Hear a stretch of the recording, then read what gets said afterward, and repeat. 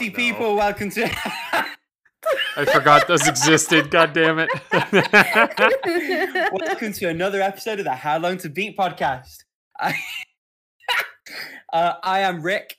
The disgusted Canadian is Alex. Hello. And the amused Chilean is Paula. Hello.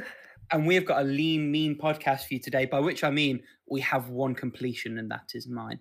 So we'll be skipping the retireds. We're going to be going straight to what we're playing. And then we're going to be talking about, like, old gaming, like things that new gamers just don't understand, the troubles they didn't have to struggle through. Another thing most people don't have to struggle through, the latest edition of How Long to Beat the game.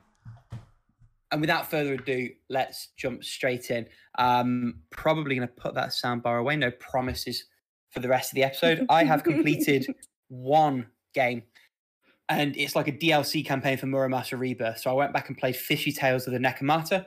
I think I goofed when I played these through or re-remembered them, because Nekomata seems to be the first of the DLC campaigns based on how they're laid out on the home screen. It's a cool one, both thematically. So it involves a character who is central to one of the main characters' plots in the main game. And also mechanically. So the way that this game differentiates, you are a Nekomata who has taken on human form. So you have a human fighting stance and a cat fighting stance in place of two of your three weapon slots. The third weapon slot is like a super attack. So you can briefly take the form once you've absorbed enough spirits of a big angry god cat thing. That can do like big area of effect moves, is invulnerable. A little bit more unwieldy to control, but much more powerful with it. It's a much more agile fighting style, whichever character you're playing with. The dodge is really fluid. The attacks are swift and devastating. It's a real nice combat moveset. And where, of course, the Daikon 4 had to pull some of that back because of what they were trying to convey from a story perspective, Nekomata can lean full tilt into that sort of power fantasy and giving you just a new way to experience what is a phenomenal combat system in the game proper. The boss battles in this were also fantastic, and that's one of the big things that the DLC campaigns have going for them, are the unique boss battles, as well as all the ones from the main campaign that you can go back and play should you choose. Two of the boss battles in Nekomata are a Tanuki, who makes full use of their specialist skill set, and a sort of sellsword who has given up his soul to a powerful demon blade and has a lot of cool movesets. Felt really, really challenging, makes you, despite your speed, be a little bit more cautious and deliberate with what you're doing. Just a really cool, tight 3-hour campaign. I always feel like I'm just gushing in exactly the same way over the same points every time I talk about Muramasa, but it can't be overstated just how fantastic this game is and what a poster child it is for having a Vita, even in this 2023, because those DLC campaigns are exclusive as it stands at the time of recording to the Vita, and they are phenomenal gameplay, some of the best stuff out there, full stop. So a wonderful time had with that, and it was a nice short one to sort of bosh out while I've been traveling. I was mentioning to the guys before we jumped on, I've been away visiting my parents most of this week, so away from all the home consoles. I figured one of the little DLC campaigns would be a fun little completion to have ready for the pod, and it's a good job, really, isn't it? Because wow, I mean, you've both basically just been steamrolling one game. Shall we start with you, Paula? Should we go back to Tears of the Kingdom? Yeah. Also, I have a bit of a breaking news. So, you know that I have a Otome friend with whom we always like import Otome games and all that stuff. So her sister just qualified for the Pokemon Go World Championship in Japan. Cool. And like she was calling me just now, and she just told me, and it's like, holy crap, we're gonna ask him to buy so much shit for us. Like, sorry, his suitcase is gonna come back with a lot of equities. Totally. I love that. Well done. So proud of you. When can you stop by a gaming shop? Yeah, like Tommy we smuggler. are proud of him. Like holy, like you don't know. Like, did you know there's like coaching for Pokemon Go players? I didn't like- know, but I'm also Surprised not me. surprised. Yeah, right. I'm there. He also was. He is also a coach. Like he's very good at the game, so he's a coach. And This segment sponsored by. sorry, but he managed to like there was a Pokemon thing like right now Santiago, and he got to the final round. Like he's either like first place or second place, but he's going to Japan anyway. Well, clearly, I mean, That's he's awesome. got props as a coach then. He got prep, yeah, and he's a very good player. So props to him. Like I don't think he's listening to us, but way to go. Oh, well, then fuck him. No, don't care. Anyways, and let's go back to our regular schedule over here. And I've been playing one game and one game only, partially because of time, but partially because this game has taken over my life, and that is The Legend of Zelda Tears of the Kingdom. So right now, I have no idea how many shrines I've gone through, but I've been scouting the land far and wide for both shrines and cork seeds. So because I want more inventory slots for carrying more weapons and shields and bow and arrows and stuff like that. So I've gone back to some of the earlier parts of the map and went through hell and back in search of those little fuckers. But anyway, I haven't gone to like the second to other like those of big regional phenomena that are like the story main points. And is that an helicopter? Holy crap. Sounds like it. Sounds like it. Riveting content only here on the How Long to Beat podcast. Anyway, so is it gone? Is it No, not gone? it's still there, but don't worry about it. Go away, god damn it. Anyway, so that's mostly of what I've been doing. I'm also doing a lot of side quests, and they're not called like side quests, like short story stuff.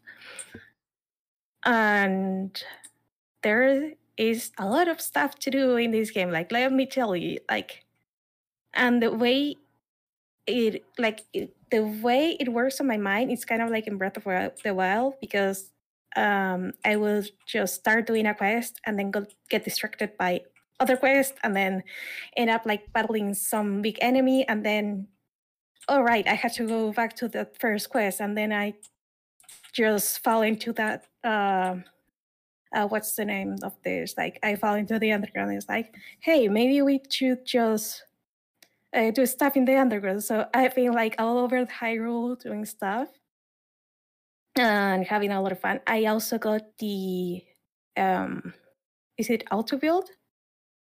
Yeah, auto build thingy that we were talking about last week. Like, I haven't used it yet because you have to build the thing you for the kind of like recipe get safe. And I haven't done like a lot of things with like easily available materials, and I'm just looking for those gacha machines to get more of the Sonai technology stuff. Which, by the way, I got lasers. I think I got all kinds of the emitters. Those are like the dragon heads that either spew ice, fire, or lightning, or lasers, because why not? And I've also gotten like the wheels, the big wheels, the the hot air balloons, and one of the like most it is like one of the most useful things, but at the same time, it's like, come on. It is kind of like some kind of scam, because they're like the furnaces are like portable pots that only last for the one meal's preparation, and it's like, hey, come on, camping stoves last a lot longer than that, so why can't Sonai equipment do the same? But anyway, and my personal favorite besides the rockets are the springs, because you can just pile up multiple springs and get like, I'm trying not to word it in a way that makes me sound like a drug addict, but it's like you get super high with those springs. Like you just pound on them and like jump I don't know how many meters, because like you could just go up cliffs like real fast with those, and they're like probably my favorite Sona equipment right now. Plus, they're very useful to battle Gleeoks, especially like in their second phase where they fly up really high and you can't really reach them. So between those and the arrows, like with either the eyes or wings attached, because you could make them a homing arrow or like a very far flying arrow, I guess. With those items, those are like the best. Those are the best to just make Leox drop like flies. The other thing, there was a change that I didn't notice.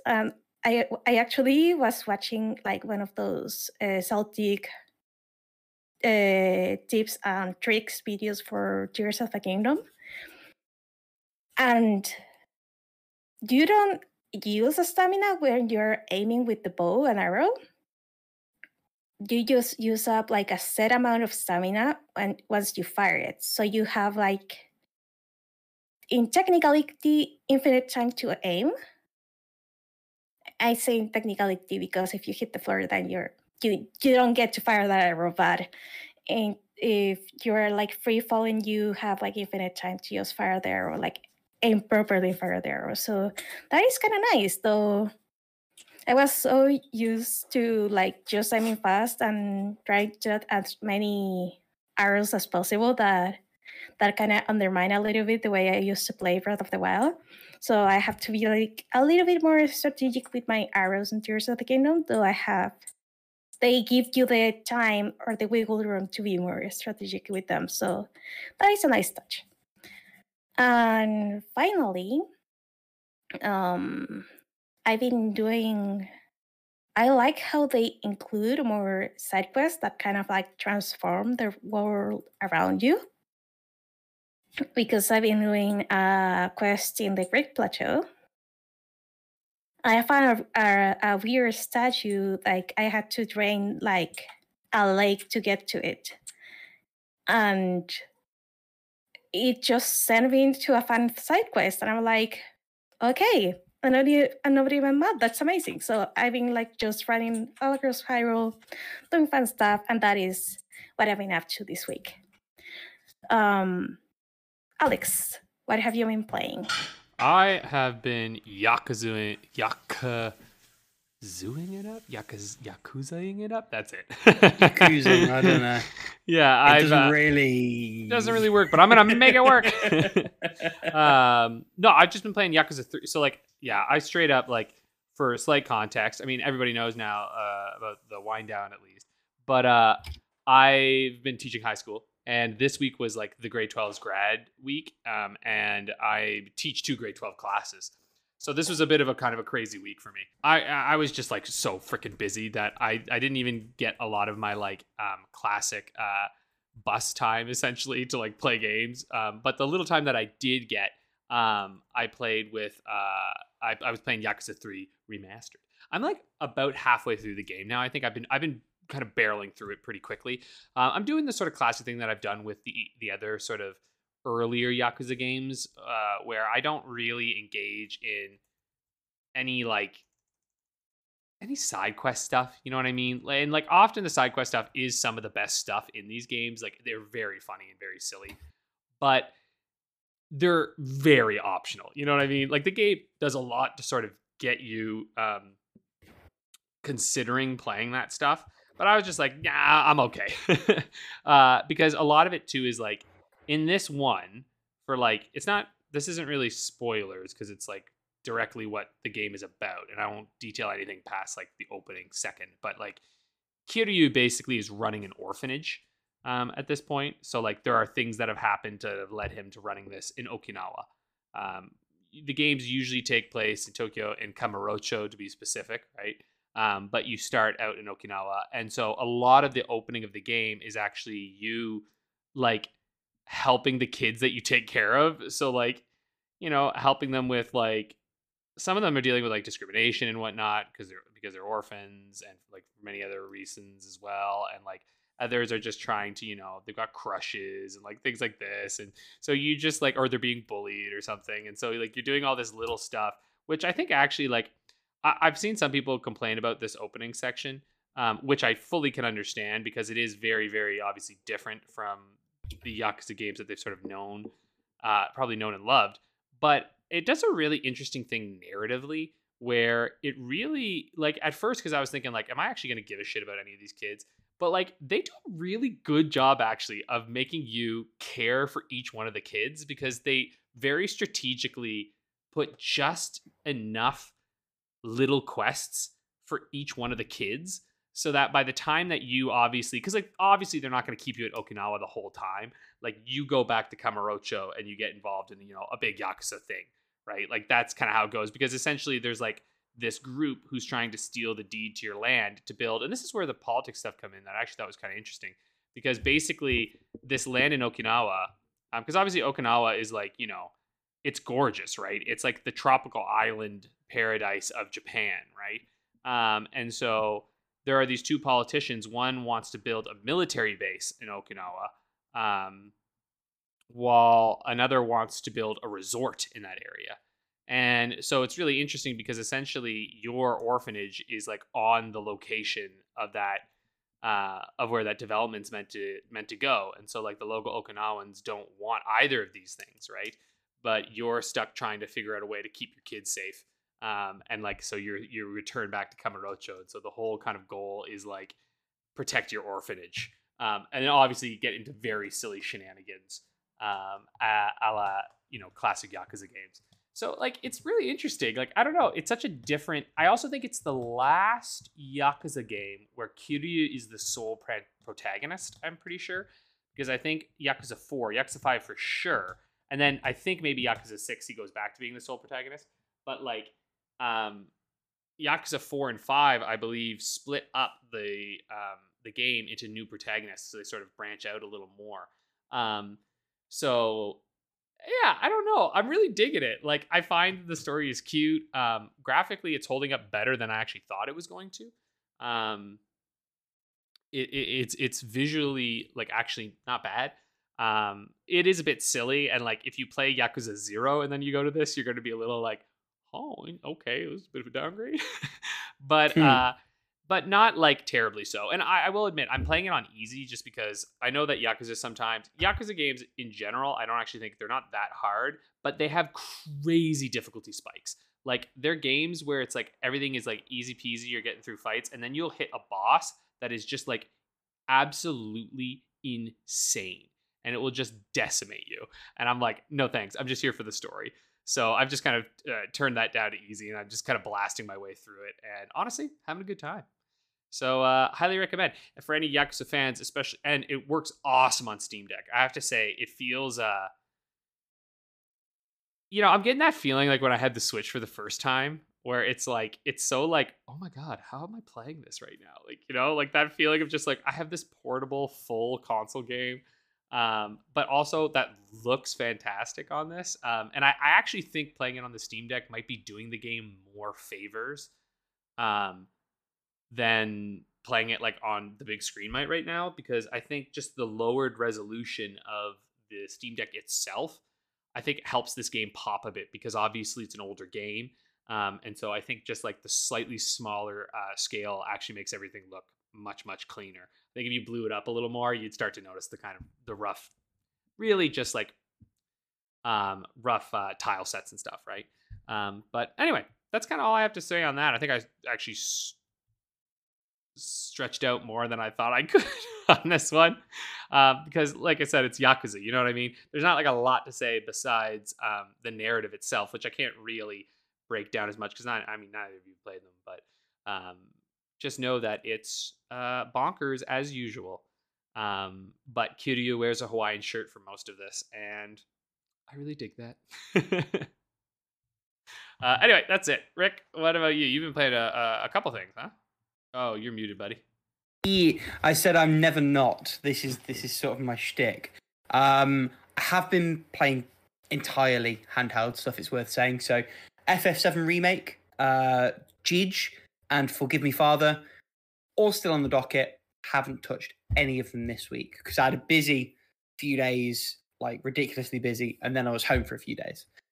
I have been hitting the handheld stuff, both some new stuff and some returning stuff. Returning first, I've played some more of Radiant Historia. It's just like peeling back an onion, man. There's so many layers to this from a story perspective, which I love. There's the feeling that there's more to come from a mechanic standpoint, which is A-okay. It's still hitting a good pace, a good tempo for me. I'm really, really enjoying it. I pulled the plug on a completely clear reshelled DS Lite as well, so I'm enjoying playing it on that while I wait desperately for my play date to come, hopefully before episode 125. So help me God, if we finish the pod before I get the play date, I will scream. The other returning game is Paranormasight on Switch. Not much more to say about it. Still strong early impressions. I don't feel like I've got far enough and dug any deeper to sort of elaborate on what we talked about with that last week, which takes us to two new games. The first one, also on Switch, is The Final Station. This speaks to just the quality of the Switch and its weird ability to make you rebuy games that you already own. I have had The Final Station on PC for like 4 or 5 years, and it's just been sat in my Steam library. And poking around on the eShop, looking through the sales and what's going on, and it was like £3 with the DLC. Oh shit, I'm going to buy it again now, aren't I? And so I did, but I've actually started playing it, which is an improvement. This is a 2D side-scrolling survival shootery thing. Have either of you played this? I feel like at least one of you's talked about it before. No. No, I'm getting blank faces. That's fine. That's just me then. It is a zombie outbreaky style thing. Imagine The Walking Dead meets Snowpiercer. And if you know what both of those properties are, you're kind of there. Like you're driving a train between places in what at this early stage seems a linear fashion. Gathering resources, trying to work out what's gone on, shooting some zombies, gathering some resources, keeping the passengers on your train happy and well-fed and healthy. Doesn't seem super deep, but I feel like it works to its strength. It keeps it streamlined. Early impression, that could change. It controls quite well. There are a couple of instances where you can tell it was PC first, but I don't feel like I'm missing mouse controls. I am missing a jump button a little bit. You don't have any vertical movement beyond ladders and shimmying up and down pipes and things. It feels like the kind of game where you should have a jump. That might just be me. I don't know. But really cool early impressions. I like the vibe. It does an appropriate amount of world building.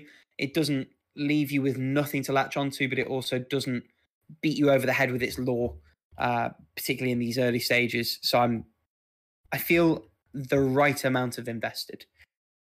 The last game I'm playing, and this one's a bit of a fucking wild one, it is Klonoa Moonlight Museum for the Wonder Swan.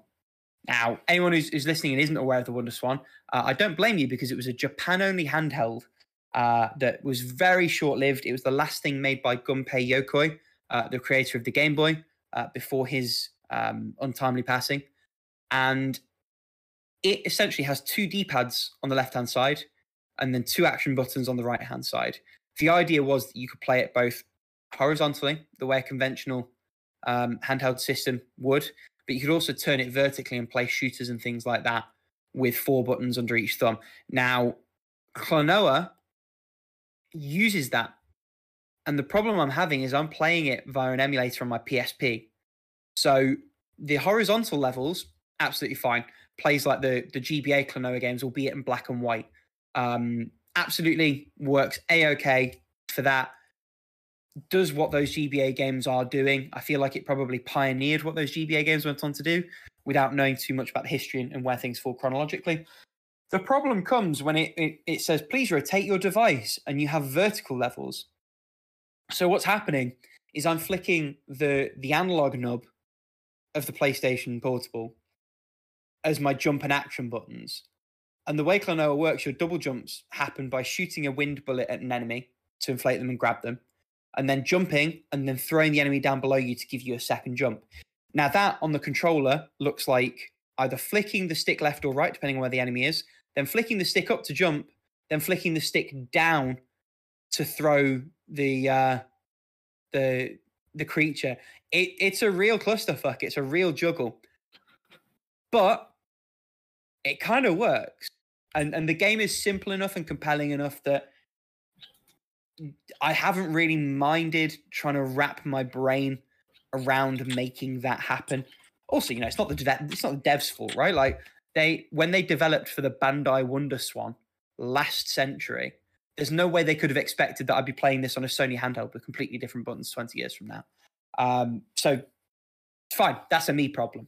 The underlying game, quite good.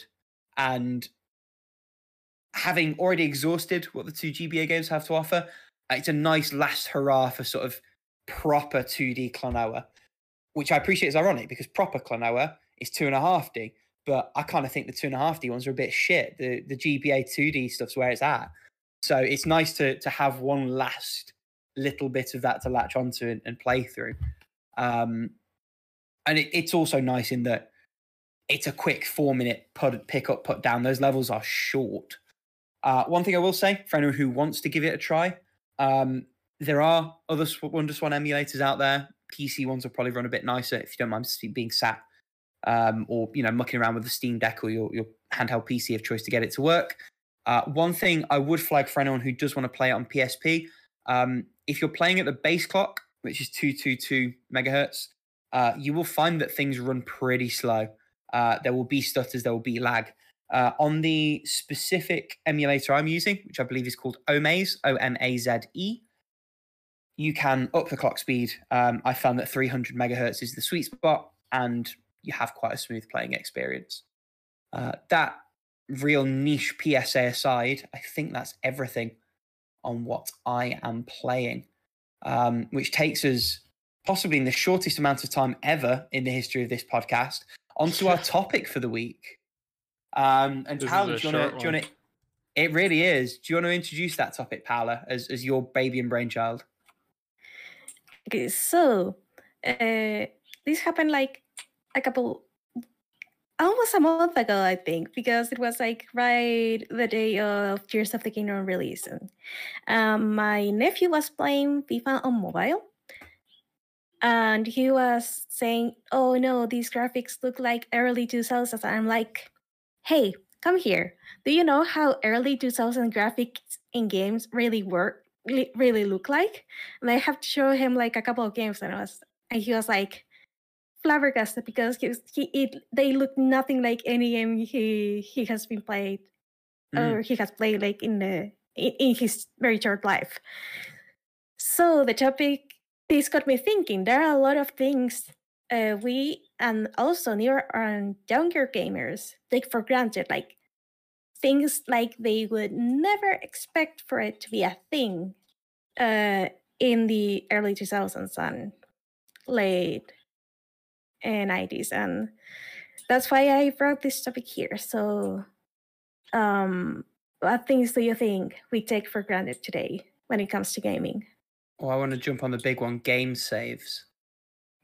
Yeah. And there's layers to that, right? Because the first games, you wrote a password down somewhere and that's where you picked back up. And then games started to have battery saves for as long as the battery survived. And then you got to save it not on a memory card that they charge you through the nose for. And then you got cloud saves where if something happens to your console, the save comes back. There's so many layers to saves that, like, I know for myself, I get frustrated when a Steam Cloud save or PS Plus doesn't quite behave in the way I expect it to. But like, I played on the Game Boy Advance, I remember password saves, but the familiarity with that, you do just forget how awful it was to save a game and go back. I mean, I know people who remember a time where you'd leave the Super Nintendo switched on to make sure that you could pick up where you left off. And it's kind of mental. Doubly so because in terms of corruption of saves and things like that, I've lost more than one PS2 memory card, and it sucks. And you know, cloud saving in particular, anything happens to any aspect of the hardware, you've got a fallback option. And that is something that's new in the last, 10, 15 years? Certainly popularized in the PS4, so maybe the last 10 years. Yeah, and also, like you said, losing your save file was a lot more common, like in the earlier years, mainly because a lot of cartridge-based systems save with a battery. So once that battery ran out, it was game over, man. And there are, I mean, even for that now, there's third-party solutions where you can plug it in and it will flash your save onto it, and you can back it up and move things around that way. Unfortunately, they never really ran out in like the lifetime of a child. You know what I mean? Like my batteries died only when I was like a much older adult who didn't really give a shit at that anymore. But yeah, emotionally mature enough to handle it. Yeah, like I was like, oh, too bad. I guess I'll just sell them. Yeah. But something too, actually, I have two things. So like, I totally with you on the saves deal there, because like that is something that's just like, oh my God. And like also like not only with the saves, but then just overwriting your save, right? Like I think that's a one that a lot of kids don't actually really have to deal with all that much. I mean, I'm sure some people maybe have had somebody like their like sibling, if they have a console, maybe like accidentally saves over, but like it's just games make so many saves at this point that like you have to be pretty deliberate to like actually get rid of everybody's saves. You know what I mean? Like it's hard to just like accidentally do it. It's not like the days of just like, you know, I suppose it could maybe still happen with Pokemon since they still do that. But like that's the big one I think of, where like people, you know, a younger sibling picks up the, you know, the older sibling's Pokemon game and suddenly the save's gone and you're like, Yeah, and also in the newer games, you have to input like a specific sequence of buttons to get rid of the older save before you can save. But in the Game Boy days, it was just gone. Yeah. Well, I think something that's interesting too, like speaking of Game Boy, actually, I would say that most younger gamers these days have no idea what it means to not actually be able to see your game. Like straight up, like oh my God, I have so many memories of like sitting in a car and like we'd be driving home and like we'd have like the street lights, and so you're just like waiting for the light to come so you can see what you're doing, because like you just straight up could not see anything on the actual screen. It's like the old, you know, like I feel like for a lot of kids the idea of like the flashlight under the covers to play video games makes no sense, right? Like why would you need to do that? You can just put the covers over your head and the game will play. It's like, no, I can't see the goddamn screen because nothing is backlit. You know what I mean? Like the backlit world is like, is just ubiquitous now, right? Like everything is backlit. Everything you can see. All phones have lighting, and most people now, the issue is like on the other foot, right? Instead of it being can't see the game, it's too bright now, so you got to reduce things. It's just like the complete opposite. Yeah. So anyway, I was thinking of like that, but then there was also oh no, what was the other thing that I was thinking of? While it's coming back to you, I just want to touch on the Frankenstein. I want to touch on the Frankenstein solutions around those backlight things. Like I have dark memories of like this big grey triangle motherfucker with a magnifier and a light that flipped up from my Game Boy Advance so that the screen was bigger and actually lit up. And it didn't really work properly, but it worked well enough that you'd put up with its foibles. Yeah, I never had one of those, but I know exactly what you're talking about. It was a game changer. They straight up, it was a game changer. Yeah. Does it come back to your other thing? Oh, go on. And how about rechargeable batteries on like portable consoles? Because those weren't a thing before the Game Boy Advance. Oh, SP batteries. days. That's a good point. Batteries. God damn. Needing to make sure you have batteries on hand. Although, hot take, I think that was a backward step because it's much harder to replace an inbuilt battery than it is to swap out rechargeable batteries if you're going to go that route. Oh man, like the Game Boy Advance one, it's so easy to swap out. I've swapped those out. Yeah, but then you get to a 3DS or you get to a PS Vita. Yeah, those ones, but they also last so much longer. The 3DS I haven't heard of anyone. Easy to swap to. Yeah, it depends on the model, right? In the 3DS XL and the new 3DS, it's one backplate. Yeah, sure. But the original 3DS is a bit more of a faff to get to. Like, I totally accept it depends on model and what have you and everything else. But still, like, it down the line, it's going to be much easier to replace rechargeable batteries that are external than it is like a proprietary battery shape. Total sidebar, not the purpose of this discussion. But I remember my point now. I actually think something that I think a lot of kids don't actually have to deal with is that, like, they actually know and have information about games that they're looking at getting. Like, do you know what I mean? Like, it's like I feel like a lot of people take, like, a lot of like young folk, and I totally understand why, take for granted that they actually can like look up and have like people that they respect and follow talking about games.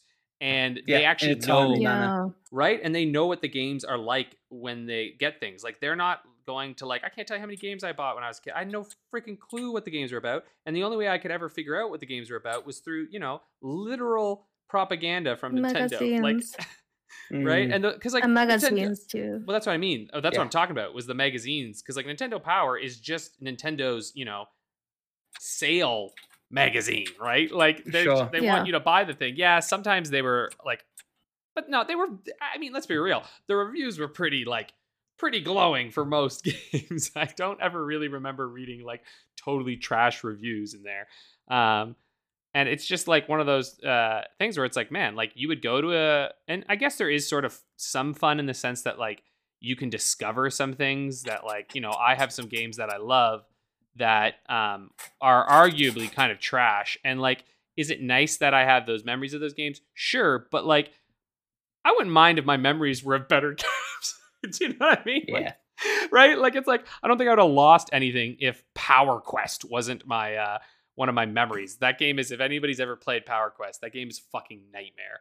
It makes no sense at all. It was like this robot battler game, like Japanese little robot. It makes no sense.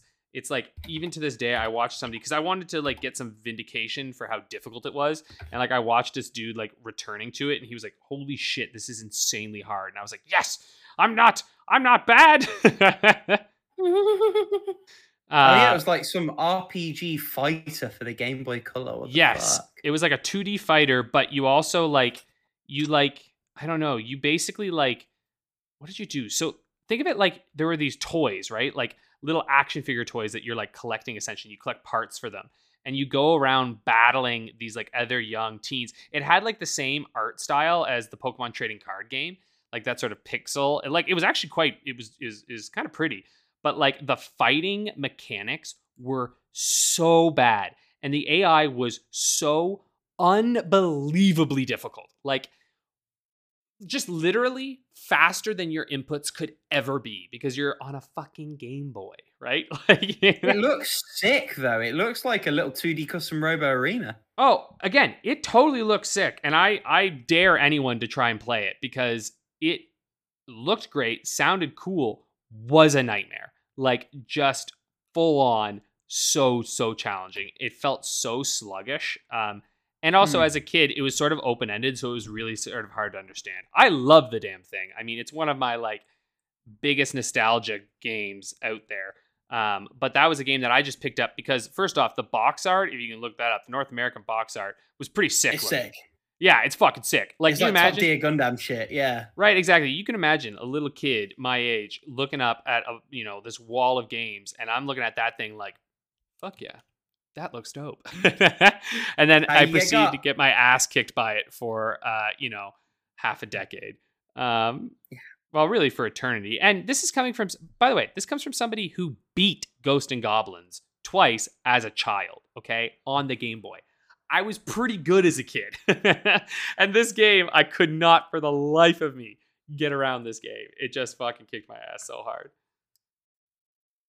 But anyway, that's some of the things kids don't have to deal with, They're fortunate. They can watch Twitch streamers or YouTubers or whatever, and they can read news sites, and they can go on OpenCritic or Metacritic. They can just see what games are like before they get into it.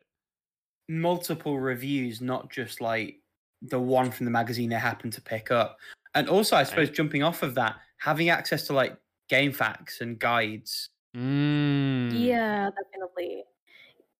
Yeah, before you either had to run into a magazine that had like a guide or something for the game you were playing, or know someone who was playing the game too and knew all the secrets. Like, yeah, sorry, kid. Like, we didn't have those things back. Like, we didn't have like game facts and YouTube guides and stuff like that. Like back in the day. Also on the flip side of that, because that is changing. Like the text guides, which I find infinitely more useful, generally, are dying a death to like video walkthroughs and tutorials where you've got some guide like talking over the whole thing, or telling you to like hit subscribe for 5 minutes before they show you the specific bit you need to see. Sorry, I think I cut you off, Alex. I think you were going to say something there. Oh no, mine was going to change the subject, so that was totally fine. Oh, that works well. Okay. I was just going to say, also they can just play their games online. Like, you could just play with your friends online. Like, that's just a thing you could do, right? Like, the idea of that, like, I realized like how like I was fortunate enough that like I'm of the era where like I think online gaming just sort of became a thing when I got into high school, like where it was like stable, and like it functioned and you could do stuff. So like I was playing games with my my high school buds. We played Halo 3 and Grand Theft Auto 4. Those were the two big things that we would play, right? Every day after school, we would go back and we would basically play those two games just like constantly in like grade like 10, 11, basically. And it's like, it was still a novelty to me, honestly, at that time, because like really, this online functionality hadn't been around for very long. Like, it just wasn't a thing that had been, especially where I was from, right? Like, there are, some parts of the world that had online, like, a little bit, longer than that, right? Because you had the original Xbox and whatnot. But like the idea of having like actually a stable enough internet connection to be able to do online gaming, that was still something that like I remember becoming a thing, right? Like I was alive for that to occur. And now that kids can just like on their phones and everything, like they just, also the fact that they just have portable consoles with them at all times. Fuck, man. Right? Like, and it's cool. Everyone is like, no one's like shitting on you for having your Game Boy. You know what I mean? It's like, it's a cool thing to have. It's just kind of like, it still just sort of blows my mind that it's like, yeah, so many of these kids now can just like have video game consoles in their pockets, basically, with them at all times. And get to try the games on that system for free. Yeah. Free-to-play gaming, like for all its ills, is very, very novel. And it's not normal in the history of the medium to be able to just try a game out without spending a penny. Right? And like in some situations you can try like the actual game and have your save file like carry on if you buy the full game. I think that is the case for many of the Squeenix games. Like which one? Like the Octopath Traveler, I think had that feature, wasn't it? 1 and 2, both Bravely defaults. Quite a few of their games they do that. NIS, I think, have started doing that with a couple as well. I mean, the irony is it often hurts sales more than it helps, but I think it's a really good pro-consumer move. Yeah. I also think it builds up really goodwill, like. Oh yeah, for sure. I've definitely, I know I have played a demo before where I thought that was actually quite fun and made a purchase because I was like, you know what, I appreciate this. instead of like waiting for a long time for like a big sale or something. I was just like, you know what, I appreciate that, and just gave it a download, right? Like I just think it's, yeah, like you said, it's just a very it's very pro consumer. It lets you actually make your choice before you shell out all that fucking money. Plus, like you said, it's amazing. Like kids have such a variety of games that they can play because of that whole free to play sort of world, right? Where it's like, I remember having such a limited amount of games that I could frankly own, right? Like it's just, you don't, I wasn't made out of money, right? We couldn't buy that many games. I know there's some people, that, some grew up more fortunate, or maybe, maybe their parents had like a collection themselves, right? But it's like, I was the only one who was actually interested in video games. So like the idea of like having free to play games, which I suppose we sort of had, but ours were flash games, right? Like that was more what it was. The quality of said games was arguably a little bit worse. It's not a fair comparison. It's not fair. Yeah. Right. And I think on top of that, like accessibility is a big part of it, right? Like you don't have supply shortages. You don't have to pre-order a game. Like, yeah, if you really want to play it, there is, licensing aside, always going to be a digital copy available. Yeah. Mm-hmm. And also, like, if you like a specific kind of game, you no longer have to wait months or years for another game like it to appear. Like there are like so many double A, triple A, and indie developers doing like farm simulator games, or like tactical RPGs, or like turn-based RPGs that you're spoiled for choice. Like if all you want to play in your life are Otome games, like there was a time before where you weren't able to play only Otome games and play like every day. Like now you're spoiled for choice, for example. Especially with like translations being much more prevalent as well. Like you don't have to wait for Japanese games. They're here. And it's also not an if. Like it wasn't always even a when, it was often an if. But that's so rarely the case nowadays. Yeah, like the only stuff that doesn't come is like such niche shit that like if it has a big enough fan base anyway, someone will fan translate it, right? Like it's like and those, by the way, those fan translations are also so much easier to get, right? Like imagine back the day before really the advent of the internet, and like even when the internet was young, a fan translation wasn't as simple as download it and go, right? Like, like a lot of those cases, I can't even remember. Like there was some, I remember reading some things, like there's some really archaic ways of getting it to work. And oftentimes you just had to actually like read a document while you played. You know what I mean? Like if you wanted to do that, like to me, it was just completely like, it wasn't even an option, right? Like I could not, if there was any game, and I wouldn't even know about them, right? Like you don't even get to know what games were out there that you were missing. Unless you were sort of dialed in. At this point now, it's like, well, whatever. You're more spoiled for choice than you're like dying to play some random game from another country at this point, right? Amen. Yeah. The other thing, and this is more like, South America thing in this case, but not all games come here to South America, mainly because the games are more expensive, so they have to really check that supply and demand thing before even attempting to try to bring more niche games. But you can either buy digital, and also at least in Chile, like importing a game is so much more easier than it was like 10 years ago, because a couple of years ago, like maybe 3, with the pandemic, Amazon launched like if you buy more than $49 on select products and games are usually included, you get free shipping.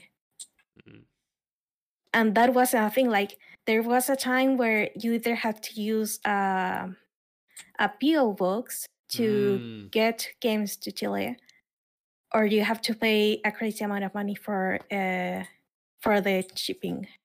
And import fees are like you still have to pay shipping fees, but not having to pay for the shipping itself sorry, import fees, and not having to pay the shipping fees is like a huge step forward. Like, Yeah, that's huge. Yeah. I mean, I get it too. Like, even in, I'm from a small town, but like shipping things to my province was not cheap, right? Like, it was like sometimes Mhm. half the price of the game, to the point where you're like, well, what's the point, right? Like, what's the point? Yeah. Yeah, things like Amazon, or you just be stuck with whatever your local game store had, and you're sort of like, all right, that's what I'm paying. Yeah. And also, like, going back a little bit to the saves and the save system. Most, I think, all cartridge based consoles had like the save on the cartridge. Yeah. But some games, like some consoles like the PS1 and PS2, had the save on a little card, and if you didn't have that little save card slot, you weren't able to save. For example, my boyfriend was talking about a game that I don't remember which game it was, but one of the games that he was playing, he couldn't save because he didn't have the memory card, because he didn't know it was a thing. When I first got my PSP, I was like, I had the same game for 2 weeks because I hadn't got a memory card with it. Oh. So yeah, he had to start all over again the game. So he was speed running just for the sake to being able to finish the game, and he couldn't like leave the console like on all night because at some point it will just overheat and turn off. And that's another thing. You can put your consoles on sleep mode now. Yes, I was going to say that one. Absolutely. I mean, it's probably not as novel a thing, more so in the console space. Handhelds, even if you go back as far as the GBA, a lot of games had a sleep function built into the cartridge. But playing with flash carts, having like a universal sleep function, is absolutely a game changer. Oh yeah. Yeah. And that is massive. I mean, the other one, and this is a really new thing, like the latest consoles have quick resume, where you can switch between multiple games, which is fucking wild. Oh yeah, the freaking Series X, the quick resume is insane on that thing, man. Like, just popping up, like, because now it's so economical as well, because like you just shut the console off, turn it back on, bing, you're right into your game. It's like, oh, sick. And then I just want to go back to the other one that I was playing. It's like actually made it so I could play multiple games at once without, like, it doesn't matter, because it's just like, well, I just swap between them and like it's no big deal, just like button press and I'm like, oh, I'm in the game again. Yeah, it's unreal, honestly. We live in good times. And also the controllers now are like very similar between one another in the sense of the button layout. Yeah. And the amount of buttons they have. Like back in the day, you have weird shit like the Nintendo 64 controller. Yeah, that standardization is a real, like, that shit is real good. Yeah, take for granted that you can pick up a certain genre and have a rough idea of how it's going to control from the word go. Yeah. Yeah.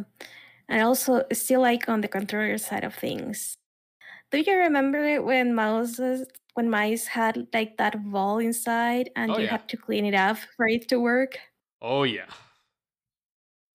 Oh It was god, a yeah, I nightmare. remember that. Oh man. Oh, it was so bad. I used to have to take a toothpick all the time on that. And like, I can remember myself having to like pull my mouse like back to the left over and over again. Like, because like I'd have to like on the mouse pad, like, you know what I mean? When you're trying to get to one side of it, it's so gunked up that you can't get all the way to the other side of the screen. You're just like, yeah. Yeah, that's old tech life. I mean, yeah, just like also like I maybe one of the things too that I think at least young gamers are fortunate not to have to deal with too. It's wires, just so many fucking wires, right? And like, they're all crumpled up, they're all messed up. You gotta like sit close to the TV because you have to like pull your console out from the TV and then also pull it so that it's there, and then also having like your freaking like sibling or something run by and just like kick your console because they've like mashed on the controller cord and they've just like ripped it out of the slot. And then if your game is good, they know how to deal with the controller being unplugged. But some of them, it would just screw the whole game up, and you're like, yeah. Like the cables were so short too, so you have to be like 1.5 meters, Yeah, or just 1 meter from your TV. right? They weren't very big. It's like you're just like, oh my god, like that's why I don't know, this idea of like kids sitting right in front of the TV, and I've seen, that also used to be because the TVs were so small. um, Also, yeah. Honestly, now when you think about it, like even when I look around, like even some of the smallest TVs are still like pretty decent sized. Comparatively. Nah, I gotta say, like thinking about this, actually, I'm like, yeah, damn, it must be pretty sick being a young folk getting into games at this point. It's just like, in a lot of ways, it is nice. It does actually make me think a little bit more about the free to play too. Like, I'm still very sad because like I look around, for instance, I have a bit of, I think, a decent insight into this because I straight up teach a bunch of teenagers, and let me tell you right now, I have to take their phones away from them so much because they're glued to the fucking things on there. Totally One thing believe that is a little bit sad, it's a lot of shit stuff that they're playing. You know what I mean? Like it's just They're not getting the good stuff. no, and like it's not that I care, like whatever, but like it's like a lot of like, like clicker games, like idle games, and like just like also they're addicted to slots. Actual literal slots. Like the kids don't play with actual money, thank God. My guys, they used to though. They admit, my grade 12s admit to me. He was like, "Yeah, dude, no, I was straight up used to like." Also, I'm teaching in a pretty affluent neighborhood, from what I've discovered. A bunch of rich kids. They got better cars than I do. It's insane. But yeah, man, like that like ticking numbers thing, and like the like they're so used to this like so. It's weird because in some ways I'm like, yay, free to play. So many more kids are getting into games and stuff. And then I'm also like, oh no. They're like, it's being funded by developing like a generation of addicts. Yes. And like flashing lights and like free to play stuff. Like, it's like we look at us, right? Like we joke that like gacha games. So like this is one thing where it's like actually something we didn't have to deal with. And I think, the three of us, we've talked about this. Like we can engage with free to play games and not get sucked into their kind of world, right? Like I can do that. Yeah. These kids cannot. Like they get sucked right into it and they start spending shit, man. And I'm like, oh God. Like it's one of those moments where I'm like, it's weird, right? Because like I don't think, the answer is not go back to making games more exclusive because that's stupid, right? Like we want more people playing games in general. But like, yeah, we're definitely in an area right now where I'm like, I actually do wish younger gamers maybe had slightly more of a like barrier to entry into certain games. Like, dear God. But I get it. Like the free to, I don't know. It always goes back to capitalism, right? It's like, what's the solution? Like, because video game companies, they're not going to regulate themselves. Kidding me, right? Like, they're not going to solve this problem. They're like, oh, kids are getting addicted to our product. Okay, we're fine with that, right? Like, you know what I mean? Oh no, what a shame. Oh, what a shame. They're gonna buy stuff from us for like in perpetuity. Ah, oh, damn. Right? I just imagine the South Park thing where they flick the shirts up and they just get for the nips. Exactly. Well, that's funny, right? Like there's that article from this like former mobile game developer who like he no longer develops games, and like he's like, I realized that like my games were like actually harming kids and like they're getting them like addicted to this. And I was like, oh, fuck off. Like that moment where you're like, you didn't fucking know that. Like after you've made your millions, you're like, this is really bad for kids. And I was like, you gonna give back that money? Well, I was like, yeah, fuck you. Right. Yeah. I'm like, bullshit. I'm like, why don't you like put your mouth where, money where your mouth is, and maybe like fund some legislation or something to stop this shit. Anyway, it's just, you know what it is, right? You're like, come on. But yeah, I don't know. Overall, I think kids getting into games these days are better off than not. There's just new issues that arise, right?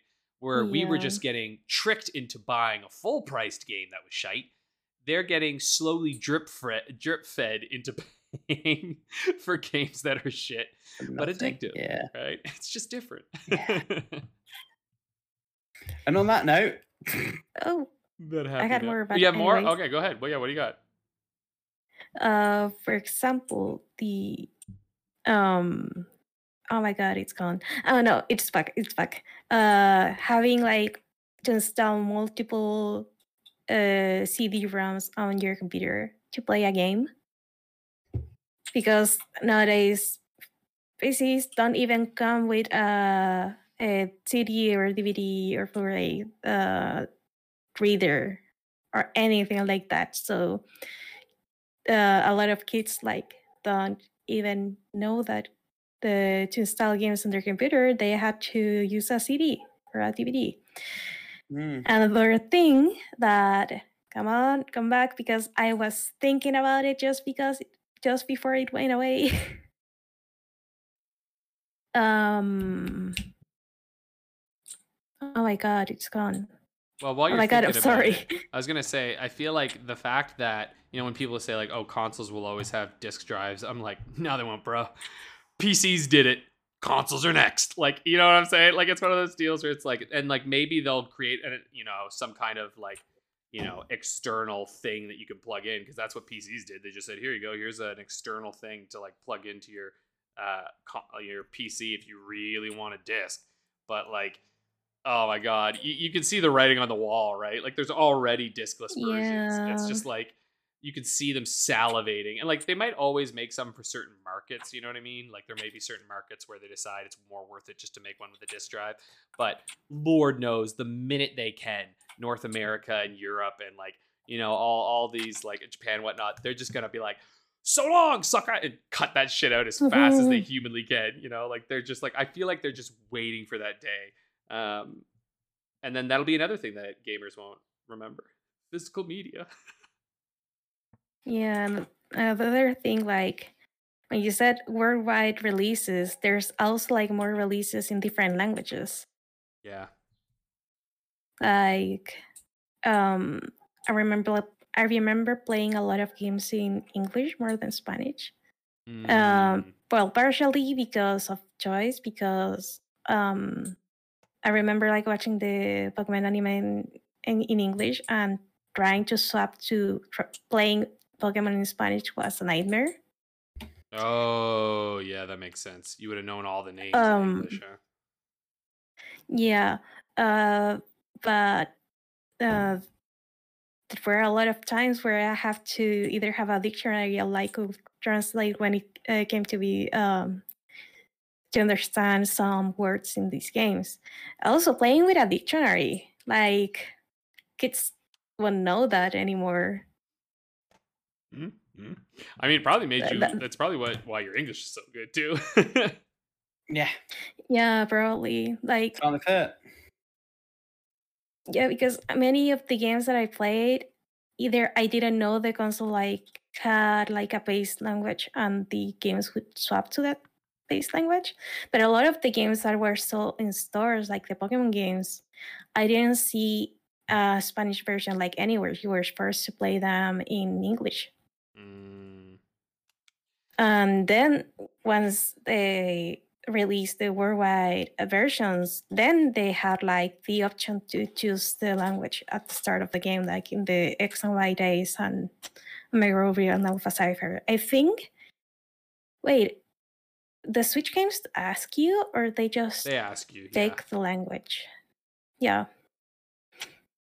So yeah, that's another thing that Spanish speaking kids won't know about, because the games are now making multiple language and Spanish is kind of popular right now.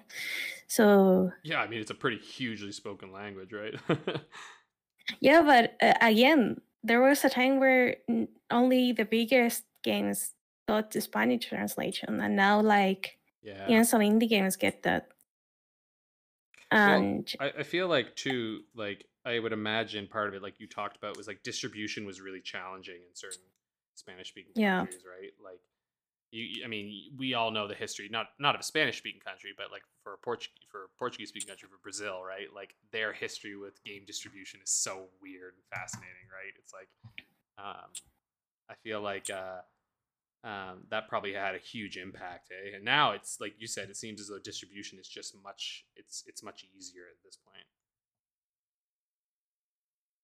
Yeah, and There was like another point I wanted to make, but I still can't remember for the life of me. Well, maybe the viewers will have the same brainwave as you. And we'll put it just below the like button in the comments box. Exactly. If you remember, we'll jump back. But should we move on? That's probably our fastest. This might be our fastest episode yet. Yeah. Well, now it's time for How Long to Beat the Game. It's my turn this week. Certainly is. I believe. So let's see what you're going to be playing. Oh, that's so stupid. I literally opened How Long to Beat earlier, and then just closed it. Like, I don't know why I did that. I was just like, why do I have this open? Let's see. Nah, that's I don't think that.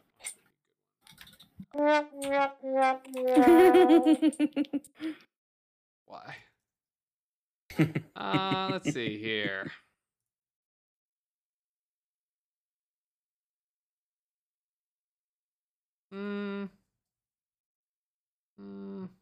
Something good here. Okay, actually, yeah, that's kind of interesting. All right, so the one that we have today is Mario versus Donkey Kong. Minis march again. Ooh, okay. Yeah, this one was one of the DSiWare games. Speaking of things younger gamers definitely don't know about. Now they have. DSiWare. Yeah, or the idea of just downloading games is just like, of course you can do that. Why couldn't you do that? This game, from what I remember, is the one that was like, it's like the toyetic one, right? Yes, it is. It's like Lemmings, but with little Mario robots. Yeah, these are pretty It's fun. like Lemmings crossed with Heinz Wolf's Gravity, crossed with other things. It's one that I'm wanting to get around to play, but it's so low priority. Like, I'll probably not get to it this decade. Yeah, for sure. Look, I got a lot of games like that.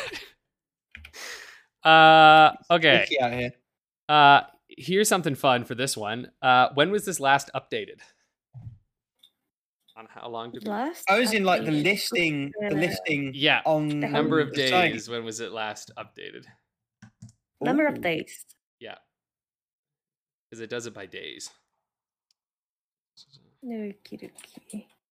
I think that's an interesting one. I don't think we've ever done that.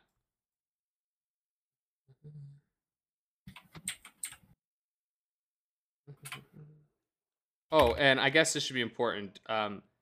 Like, decimals do matter. Like, this is one of those things where they'll measure it by decimals as well. Okay. Well, my stuff's in. Nice. Okay, let me write it down then. Where's Alex? Here is Alex. Yeah, my heart went into my mouth for a moment because I thought I'd sent that to the wrong podcast host. Which would not have been ideal. Every single time we do this, I had that same feeling where I'm like, did I just send that to... Oh, no, we're good. It is the eternal struggle. I can see Paula's little dots happening, so we're getting there. Yeah, I'm trying to write this down. And just so we know, points-wise right now, it's pretty freaking close. Paula and I are tied at 12 points, and Rick is just trailing by 1 point. He's at 11. So it's 12-12, Paula and I, and then 11 for Rick. And I think this is the last match of the game week, so we'll have played an even number of games each. Yes. When the scores land at the end of this round. Yeah, the last one, because I think I started, right? Actually, I have no idea now. I'm just going to say whatever you said is accurate. I mean, ultimately, we're finishing on 1-2-5, right? Like, that's the ultimate winner will be crowned in 9 games' time. Exactly. It'll be the ultimate showdown. The ultimate showdown. For this time, at least, and indeed, at most. Hey, hold on. All right, you put some games in there, girl. What's going on? You said the last day the smallest matter. Yeah. This is gonna be a stupid question, but Do they measure it by weeks or just Days. days or months? Just by days. Okay, I'm gonna be cheeky then. Okay, sure. Okay, what we got here? All right, that's kind of funny. Okay, let's take a look now and see who's getting points. So, for main story, Paula has said 2 hours and 30 minutes. Rick has said 5 hours. This point is going to go to Paula, for it is 3 hours. 3 hours. Yay! Okay. Next, Rick has said for main plus 6 hours. Paula has said 4 hours and 30 minutes. Ooh. Oh, you're going to hate this, Rick. It's 5 hours. The half hour. You half hours. Yeah. Now, for 100%, Paula has said 10 hours and 30 minutes. And Rick has said 10 hours. Don't you dare. Don't you dare tell me it's... Oh, for fuck's sake. Do you want to guess what the time is, Rick? No, I don't. I don't want to know. It's 10 and a half hours. I just want the half hours to be a bitch. I wasn't expecting it to. Yeah, well, it worked, didn't it? It worked. I'm telling you, sometimes it works. Okay, so the big kahuna though, the final, the last 2 points here. This might be a chance for Rick to redeem himself a little bit here. So, Rick has said that it was last updated yesterday. And Paula has said that it was last updated 69.3 days ago.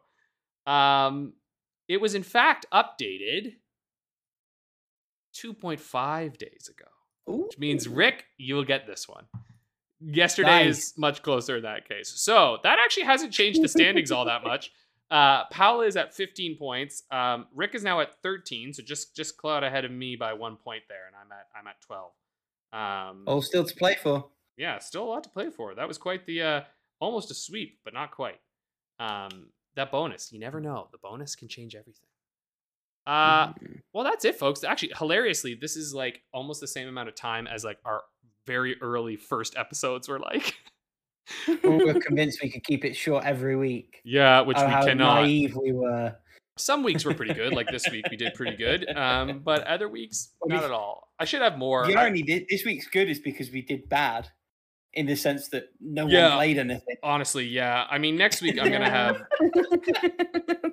I have more time this coming week to actually play some stuff. So, I'm back on my bus route. So I think I'll have beaten Yakuza by next week. I'm almost certain that'll have happened. It's not the longest. So tune in next time to hear that. Exactly. And more. Toodaloo, folks. Bye. Bye.